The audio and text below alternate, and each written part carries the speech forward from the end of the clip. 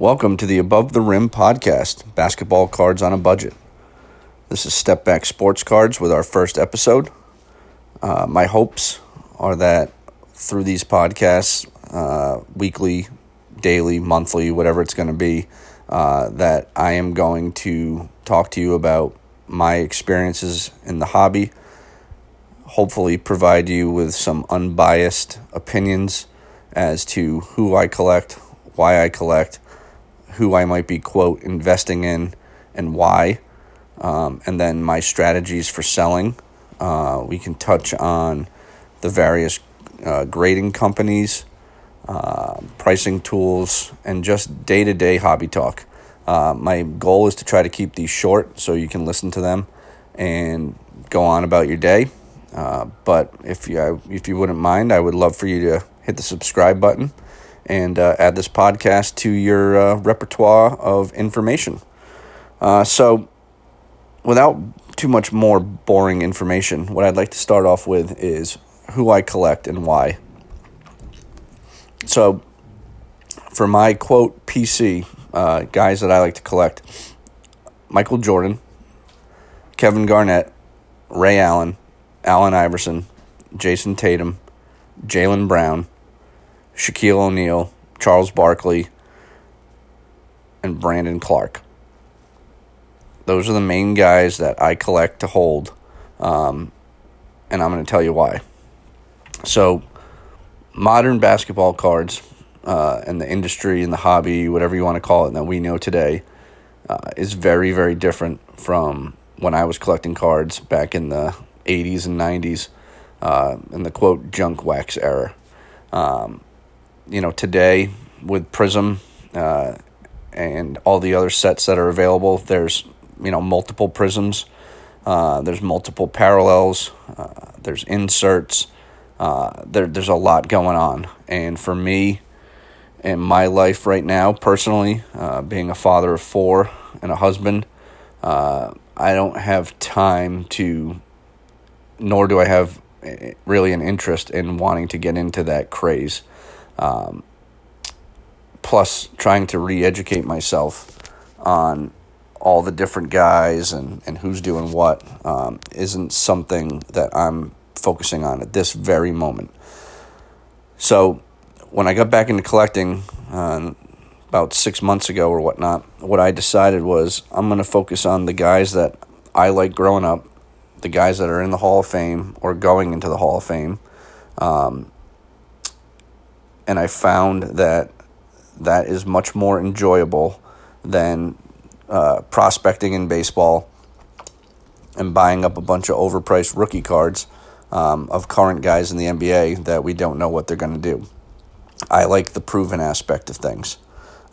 So when I say, I just bought a big Ray Allen lot for $30, and most of you are like, oh, who cares? Ray Allen doesn't play anymore. Well, to me, at $30 to get 118 cards of a guy that I liked growing up and watching him play and thought he was really good and has 2 titles and will eventually be in the Hall of Fame, that's a no-brainer for me. Would I want to spend $30, $40 on, a Bull lot right now? Nope. Actually, I think a Bull rookie card is probably going for about $50 at this very moment of recording, so that tells you a little bit about how crazy the hobby is right now. So those are the guys I collect. I look for Hall of Famers. I look for veteran guys that may not be playing anymore, retired guys that, had substantial careers that I liked. But that doesn't mean that I fully shut out the guys in the NBA. I told you I collect Jaylen Brown. I told you I collect Jason Tatum. And I told you I collect Brandon Clark. I'm a Celtics fan. Tatum and Brown are I think, 2 of the best NBA players in the league right now. And I enjoy watching them, so that's who I collect. Plus, I live, an hour from Boston, so I get to see all the Celtics games. So I can follow their careers pretty easily. That doesn't mean that I do not dabble in other guys. But this is where my theory and my strategy comes into play. I allot myself right around $200 a month to spend on cards, whatever that may be. And I'll get into some of that in a little bit. So that $200, with the prices of some of the cards today, oftentimes, I'm priced out of certain markets.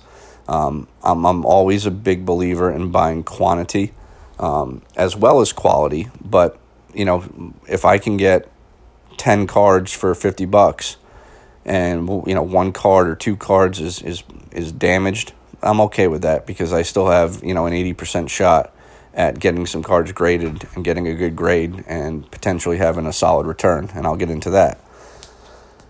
But what I was saying was, when you have $200 a month to spend and prices are changing almost by the hour now, it's really hard to find value.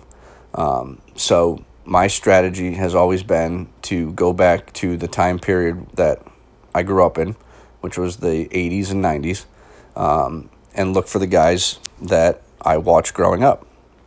So what I found for, usually under $50 a card, there are some tremendous deals out there if you look. Now, everybody has a preference when they go into collecting. Some people like, raw cards. Some people only collect PSA cards. Some people only collect BGS cards. Some people collect SGC. Some people collect all three. And then on top of that, some people only like PSA 10s. People discard PSA 9s. So there's a whole group that, only likes BGS 9.5s. What I found for me is I'm okay with raw cards. If the picture is really good on eBay, meaning I can scroll over it and get a real good look at the surface the best I can through that picture, the corners, the edges, whatnot, the back, I'll take a chance and buy it if it's under a certain price. To me, anything under $20 is usually an automatic buy.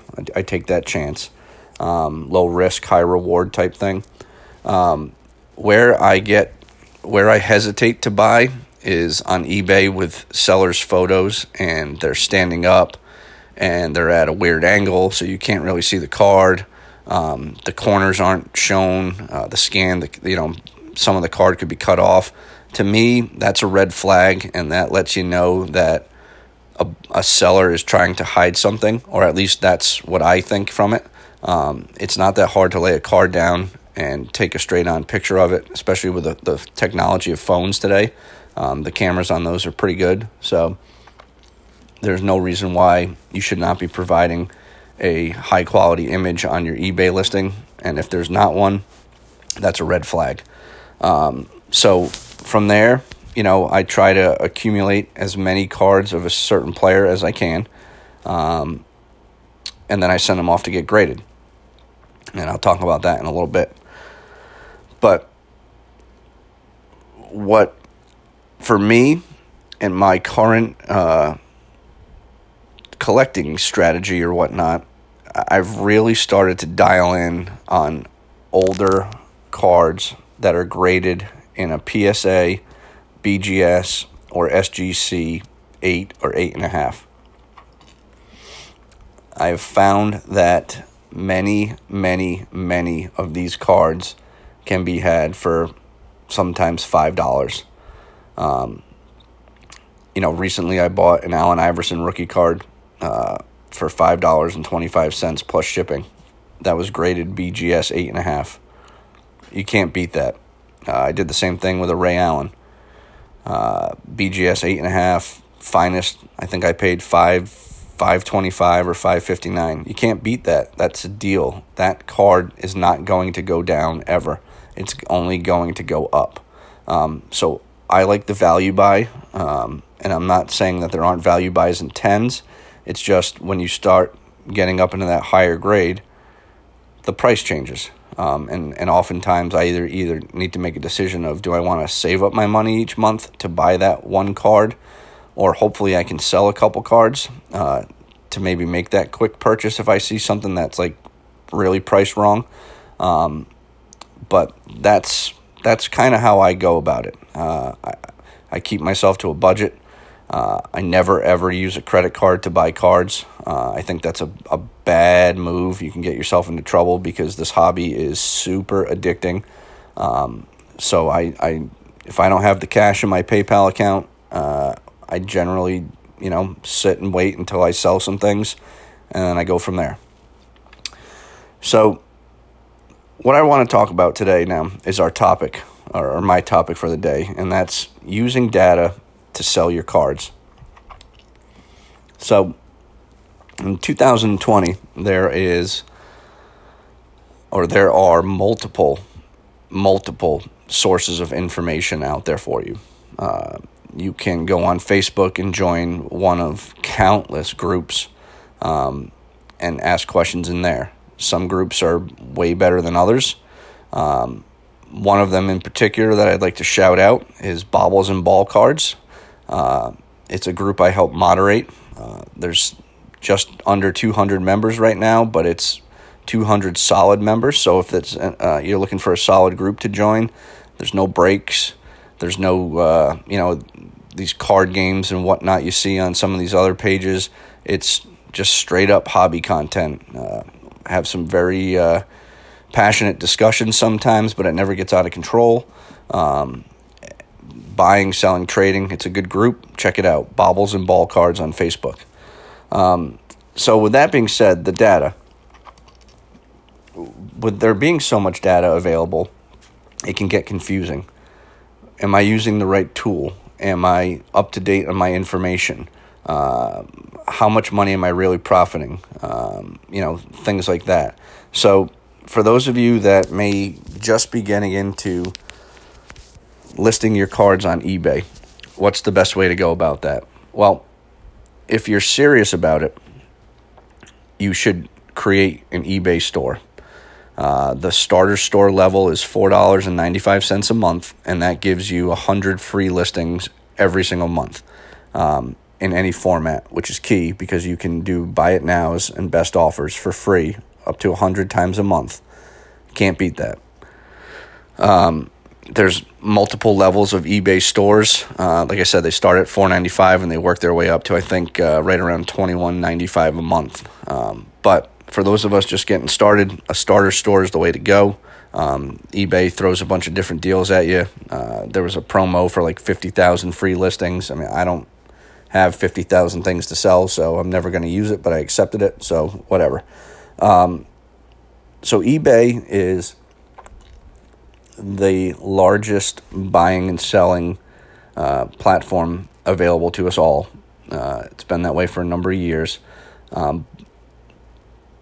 And how do you figure out a current comp of one of your cards? So let's say I had a 1986 Flair Michael Jordan, and I want to know what it's worth ungraded or raw. I could type in and search 1986 Flair Michael Jordan, and a bunch of listings are going to come up. What I'm going to want to do is go up top and click on filters, scroll down and click sold items, and then a bunch of recently sold items will come up. Now, what's important is after those sales come up is you go up top to where it says filter and click on recently ended first, so that it sorts the list by the most recent sale first and then goes down from there. That's going to give you a pretty good idea of market value for your card. There's also 130point.com. 130point, great site. Gives you tons of information. You can type in the card again, and it's going to bring up all of those eBay sales. And what that does is it's also going to show you the best offer price. So if I listed a card for $100, buy it now, best offer, and I accept an offer of $50, if you go to eBay and check the completed listings, you can't see that price. However, if you go to 130point.com, you can see those and you can start to get an average actual value of what that card is selling for at this time. So eBay, completed listings, 130point.com. Now from there, trying to figure out trends and whatnot, there's a few pricing tools that you can get for a price. The first one is Card Ladder. I checked that out when it first came out, and I got to say the two guys, Chris and Josh, that created that platform have done an outstanding job. There's tons of detailed information on that site. I just decided at the time it wasn't for me, but I'm confident those guys are going to grow that thing out quick, and it'll be scaled, within a year from now. And I'll check it out. I keep checking it out here and there just to see what's going on. There's a Discord chat. Chris and Josh have both been very responsive to questions. So that's one avenue, and I believe that's $15 a month. The next one is the big boy, which is Market Movers from Sports Card Investor. I have not actually used that yet myself, but I have seen a couple fellow collectors that use it, and I got to tell you, I'm very close to hopping on board. The big drawback to that right now for someone who's price sensitive is it's $49.99 a month. But going back to what I was saying, using data to sell your cards, right now it's the simplest and quickest method to see trends on a graph in front of you to get prices for your cards. Now, I'm not saying you can't go to eBay completed listings and 130 point and, chart a bunch of data into a Google sheet or a, Excel spreadsheet, because you can certainly do that. I've done that. But for me, time is money, and I don't have a lot of time. I need it to be quick. So I'm very close to hopping on Market Movers, and if I do, I will do some type of review coming up on that. And then finally, Slab Stocks is coming out with their own pricing tool, hopefully around the end of August. I hear on their podcast, which is going to be a free pricing tool that is going to be powered by eBay. You can upload your collection, things like that. You can upload your collection on Market Movers too, and keep real-time value, which is really appealing to me as a collector. So I'm interested to see what Slab Stocks comes up with, because that's going to be free. So remember, free is my favorite price. So if that thing works out, that could be the answer to all my problems. But I don't know yet because it's not out. So going back to using data now, I slab my cards or grade my cards with a company called SGC. And there's been nothing but talk for the last 2-3 months about which company's better, blah, blah, blah. They're delayed on their return times. The guy, Peter, who's the president of SGC, did an interview on a podcast, Cardboard Chronicles, and he was saying, send us your cards, we're open, we hit our turn times, it's really important to us. And then literally everybody sent their cards to them, and they got slammed. I don't think they ever thought they would get the amount of business that they got in the last 3 months. But they have scaled. They've moved into a bigger facility. They have hired people. They're making some changes. Supposedly this Saturday, there's going to be another big announcement as far as changes to the products and whatever turnaround times, or I don't even know, but I'm just kind of guessing. Usually you don't have a big announcement if it's not you're moving into a bigger space or you're changing a product or whatever. You're opening up another facility, I don't know. But so what I've noticed with SGC slabs is the majority of the people selling them are selling them on auctions, and they're not nearly getting the money for them that they could if they listed them in a buy it now best offer format.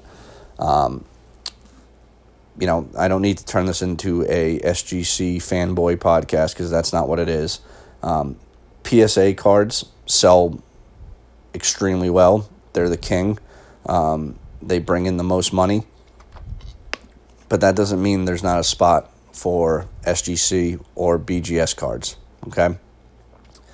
So what I'm telling you is take the time through the tools that I've just talked about the eBay completed listings, the 130point.coms. If you have the money and you want to hop into the market movers, do so.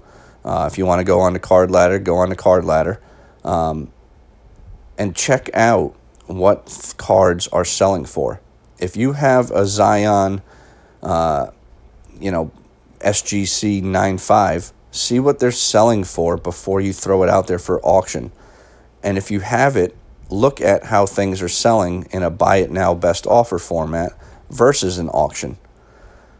To me, with SGC slabs, BGS slabs, and PSA slabs, the average card is selling for far less money in an auction than they are if you just list it as buy it now or best offer.